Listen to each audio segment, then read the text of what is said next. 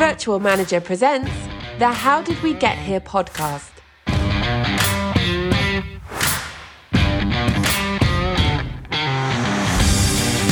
Hello and welcome to episode 22 of the How Did We Get Here podcast.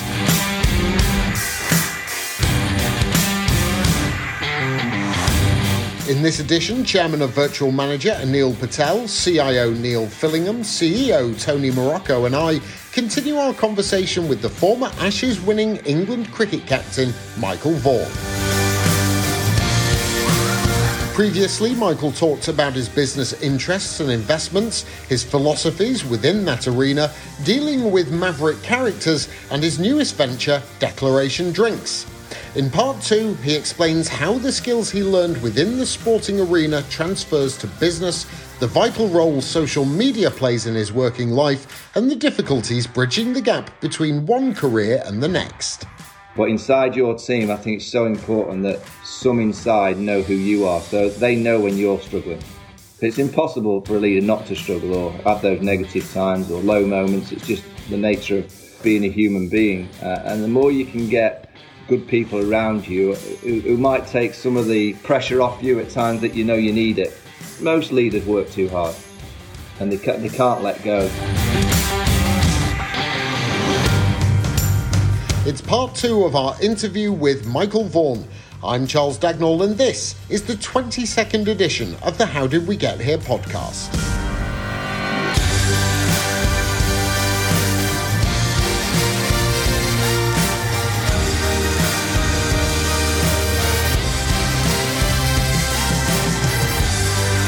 So welcome along to the How Did We Get Here podcast. Now, when we left the first part of the Michael Vaughan interview, he was leaving gifts for the Amazon delivery man after receiving so many parcels during lockdown. Virtual Manager Chairman Anil Patel leads the next section. Wanted to ask a question around, obviously, being in sporting teams, you have a lot of control about what you were doing, and obviously being captain, you have a lot of influence about what's going on. How did you find that transition into business when you weren't, I guess, necessarily involved in everything? So I guess just talking about ourselves a bit, I think all three of us have struggled a little bit now that we were so involved in the business. Neil and I were in America every 2 months. We could have these meetings. Tony, me, we're all face to face. Now feels like I'm a bit of a Southgate on the side. I can't really get involved, and I'm really struggling with that at the moment. So I'd be really interested in your perspective. That's difficult. I do encourage people to make decisions, and I did in the team, but ultimately, those decisions had to come through me. Always open to all the players and the staff. Look, what have you got? What have you got for us? I think one of the most important aspects I find in any team or any management role, leadership role, is that you've got to understand that you've got to look after yourself as well. Leaders are only human beings. They're nothing more. And I think sometimes because you're leading, you can put on this front of being powerful. You can put on this front of being ultra positive all the time, that you have no negativity because you're the leader. You can't show your team members that you've got any kind of fragility. And I think it's important in teams, particularly the leader of the team, that I call it, you need your little group inside the group that knows you. So you need to manage every single person, but you need a few in your group who actually know who you are. I don't think all the team should know exactly who you are. I think that there needs to be that little bit of an edge. If you're going to ultimately lead, I think leaders still need that element of humanity, but also that element of fear that they can put on the team or on the people that they're managing. But inside your team, I think it's so important that some inside know who you are, so they know when you're struggling. It's impossible for a leader not to struggle or have those negative times or low moments. It's just the nature of being a human being. And the more you can get good people around you who might take some of the pressure off you at times that you know you need it. Most leaders work too hard. And they can't let go. Have you had low moments in business? Yeah, in life. I have them all the time. I mean, that's why I say in a week, I think there's loads of negativity comes into our lives. It could be something wrong with the kids. It could be, your missus annoying you. You might have had an argument. There's loads, and it's just the nature. People who don't have that are lying. That is just having a normal life. It's what we're about. So yeah, loads of low moments. As I say, I've made loads of decisions that are wrong. Made loads of mistakes. Lost loads of money at times. It's just But that doesn't worry me in time. It's not my be all and end all. It's more having that mindset of knowing how to manage yourself. And now at the age of 46, I kind of know when I'm going through that period when I'm working too hard or taking too much on, and I just step back. I'm very good now at realising that the week or the month or the few months, it just gets too much is happening. You go, I've got to step back. I've got to take a week away, got to get out of the system of all this kind of decision-making process and just allow other people to take it over for a while. We all have egos. Those that say that you don't have an ego, you're lying. Everyone has an ego, but it's about managing that ego inside us that can sit or be put to a side for a period of time. Just to I think it's important that I always used to say in the team about the egg timer, the sand in the egg timer, you turn it over. And if you don't keep turning it back over, you're knackered. And that's the same in our life. If you allow that egg timer to go all the way through, you're just going to be flat. You can't come back from it. So it's just finding ways personally to make sure that you stay normal and stay as active as you possibly can. Fitness and health is a big one for me. Getting on a Peloton or going to a gym regular helps me out. Not saying that everyone would be the same. It could be something different for other people. It might be playing like Charlie on his guitar, thinking he's something quite special.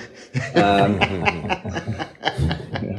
a rock star in my own mind. Yeah, exactly. But that works for him. That's fine. But I just think it's over time you find out what works for you, and ultimately, I think in life you've got to eventually ask yourself the question: what do you want out of life? What is it you want? Yeah. Is it that you want 24/7 complete obsessive mentality to work all the time, which drives you away from social life?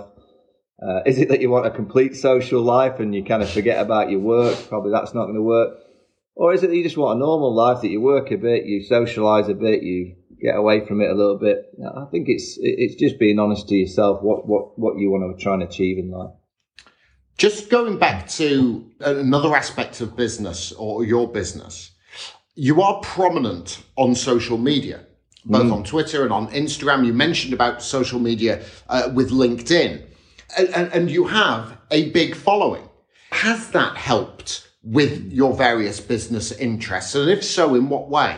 Well, first of all, social media is free advertising.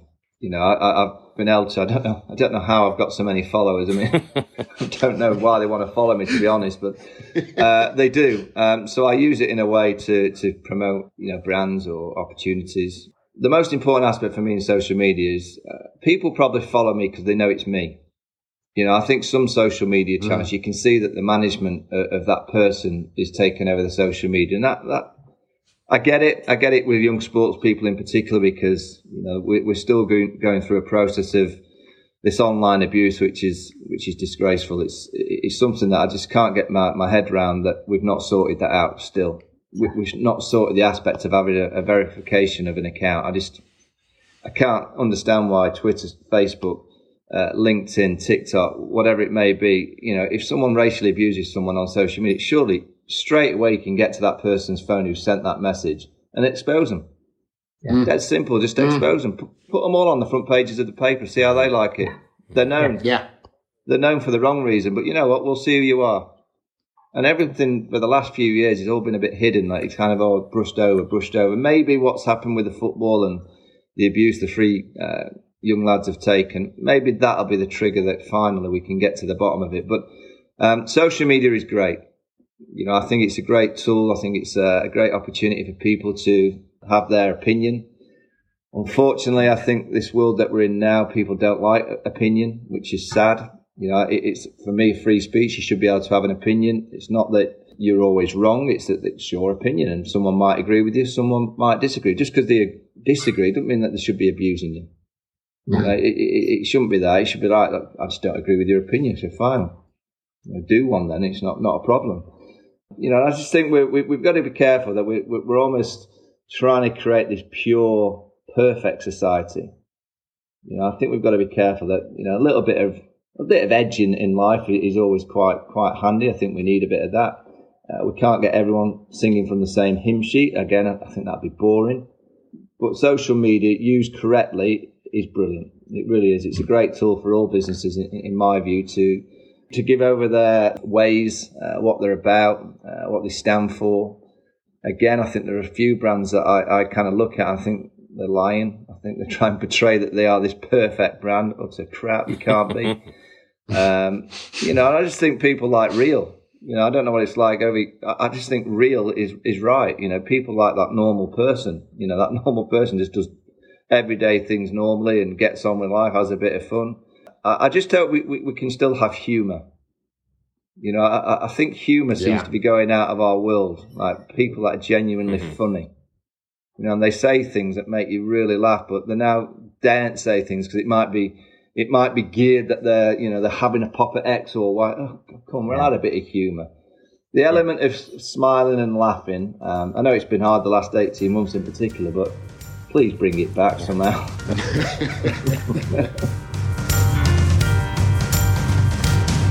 You're listening to the How Did We Get Here podcast, the story of Virtual Manager with Chairman Anil Patel, CIO Neil Fillingham, CEO Tony Morocco, and host Charles Dagnall.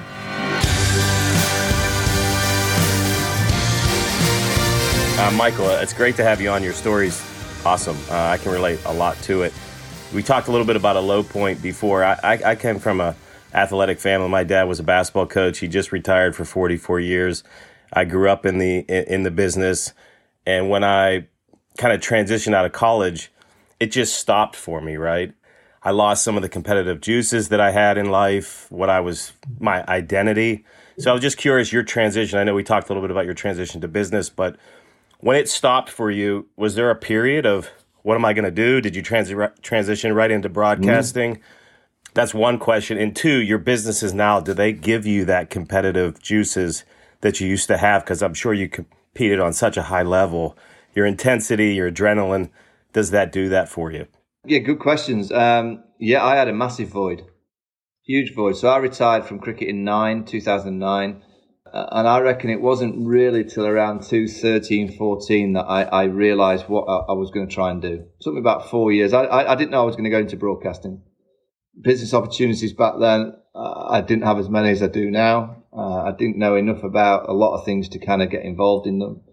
When you finish sport, it's scary because you've always had a protection network around you in sport. You know, your teammates, the management, everything's done for you. You know, your schedule's in front of you because your fixture list is what you are doing. Whereas when that stops, you've got no idea what your month's going to look like, your year's going to look like. You're not too sure what opportunities are going to come your way. And the best advice I give any sports person, or I guess a person that's going through changes, particularly in sport, you've got to accept that it's going to come to an end. You know, when you start, you've got to accept it's going to end. And the sooner you realise that, so if I was a young sports person now starting out as an 18-year-old, I would be advising them now to get themselves hobbies, interests away from playing cricket or football or rugby, basketball, because it will finish. And the more opportunities you can create and the more interest away from what you're doing, your day-to-day pressure zone of producing that skill, for one, it'll help you when you're playing because you won't be so stressed about doing one thing all your life. You know, you will play and then you'll be able to get away and play the guitar, whatever it may be, you know, just get away from it. Play golf, get involved in businesses, ask questions, create opportunities. And cricket is a game where there's a lot of downtime. It's quite a boring game, cricket. It goes on quite a while. And over 4 days, realistically, if out the 4 days, 2 days you're on it, so you're actually involved in the game for 2 days, it's a lot. And there's a lot of those 4-day games that I look back at when I was younger, where you're just sitting there all day just watching your teammates bat. You know, you're out for 0 or 1. You know, I'd advise young sports people now and cricketers, use that day wisely. You know, is there something in that day that you could, watch the game, but could you be reading on something? Could you be studying? Could you be doing something that could further your skill set for that day when it comes, where it might be when you're 25, 35, 40, it doesn't matter when it is, it will be that day, and it doesn't matter how much money you've got. You know, that void it's a void that you need filling. You know, and by filling it, it'll be because you've got other opportunities, you've got other interests. You know, those that finish sport and then They think the phone's going to ring. Doesn't matter who you are. You can be the greatest player of all time. After a month, no one's ringing you. I'll guarantee it. Because you've moved on. You're out the dressing room. No one cares about you. There's another team member. There's another team. There's another junior that's taken your place. The fans have got someone else to sing about. They don't care about you. And that's probably the hardest thing for sports people to kind of get used to, is that the phone will not ring. You've got to make that phone ring by being active, getting out there, creating opportunities for yourself. Don't feel sorry for yourself. And I don't care who you are. If you've had a chance to play sport, and even if you've only played sport for 3 or 4 years, you've been lucky. You've been lucky because you've actually been paid to produce your hobby. That's all you're doing. You're extending what was a hobby from the age of 10 to 16 to suddenly you're getting paid to produce your hobby. And if you've done it for 4 years, 5 years, if you've done it for 20 years, you're very, very good and you're very lucky. And I think some ex-sports people think I'm being harsh when I say I don't feel sorry for any sports person. I never can, because we are so lucky to do what we've done. Yeah. So lucky to have that chance to go out and be paid to play a game. And you know what? Sometimes it just doesn't work out. It doesn't work out for people. It's horrible when I see sports people retire through injury. That's the worst, because they've been very unfortunate. But those that have retired or been moved because they haven't performed, ultimately they just weren't good enough. They weren't good enough to do it. And that's not being, ultimately hard. It's just reality. But don't use that 4 or 5 years of it not working and then be negative when you've finished, or bitter about your lack of opportunity. Just get on with your life. You've got to create a real positivity. All right, I've had 5 years playing cricket. Fantastic. Yeah. Now what am I going to do? But don't use your early time. We've all had that. When you're 18, you think that you're going to be 18 forever. I still think I am, but the more, I think there's more advice these days for young sports people. But no, I did have a massive void, but I through trial and error and opportunity and working hard. I mean, that's the one thing, Tony, I'll say to anybody, that it doesn't matter who you are, you've got to work hard.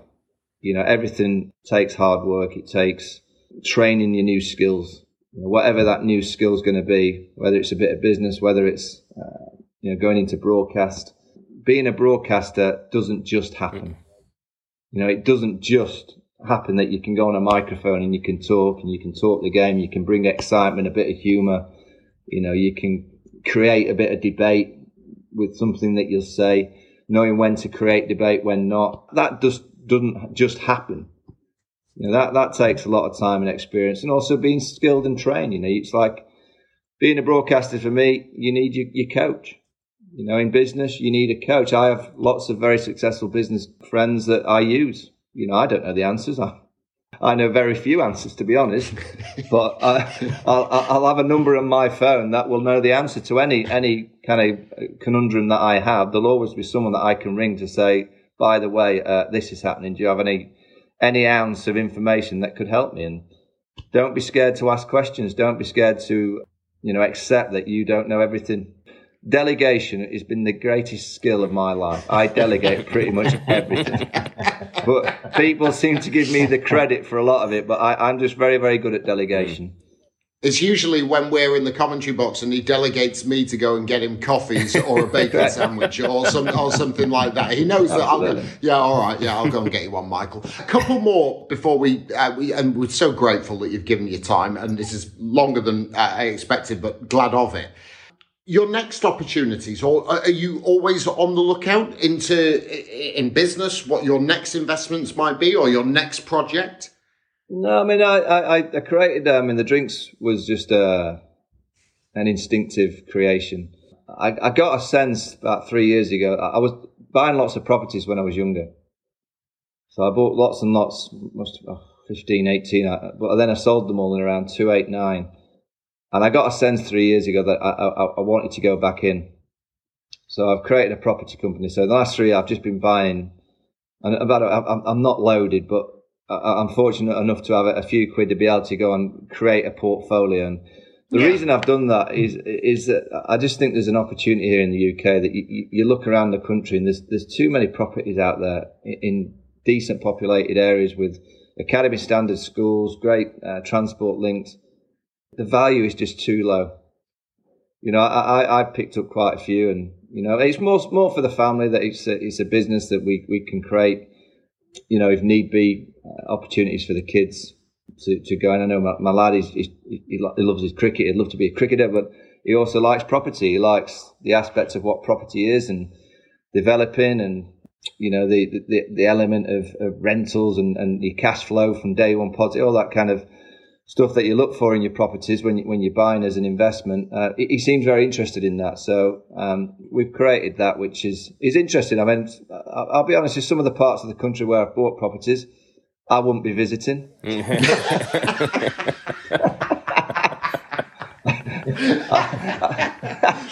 I don't go there, but they're working. They bring out a good return, and that's not just me. I had a kind of gut feeling that I should have kept the ones back in the day, and then I created a business. I've used an expert. I've delegated an expert to give me the best advice, which is always handy. Just finally, and I'm asking this question mainly on behalf of Tony Morocco, because Tony's quite the golfer. What are you playing off, Tony? 3? I'm a 0.5. You're a 0.5. So Tony's quite the golfer.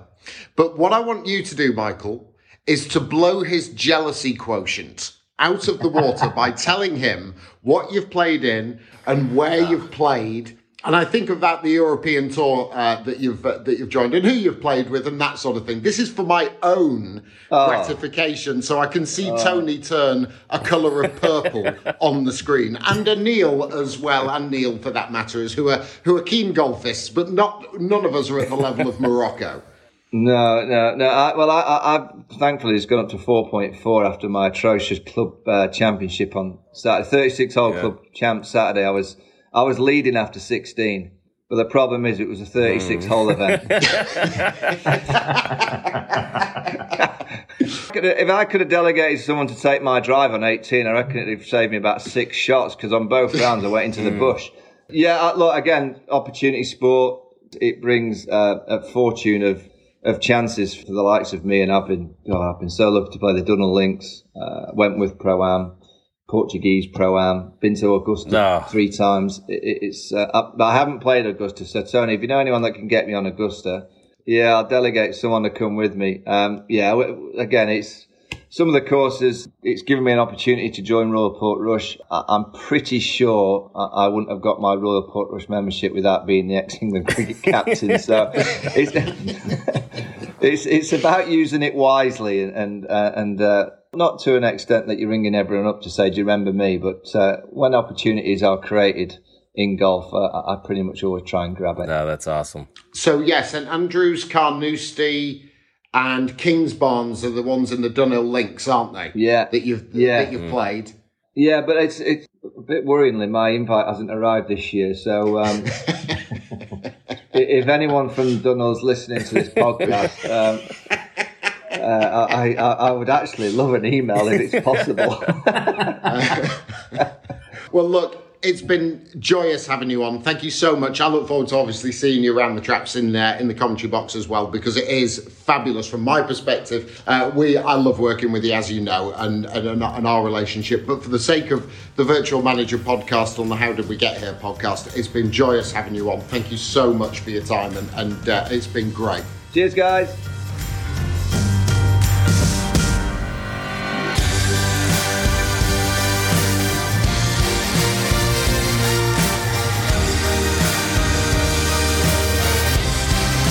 How Did We Get Here podcast with Anil Patel, Neil Fillingham and Tony Morocco was hosted by Charles Dagnall.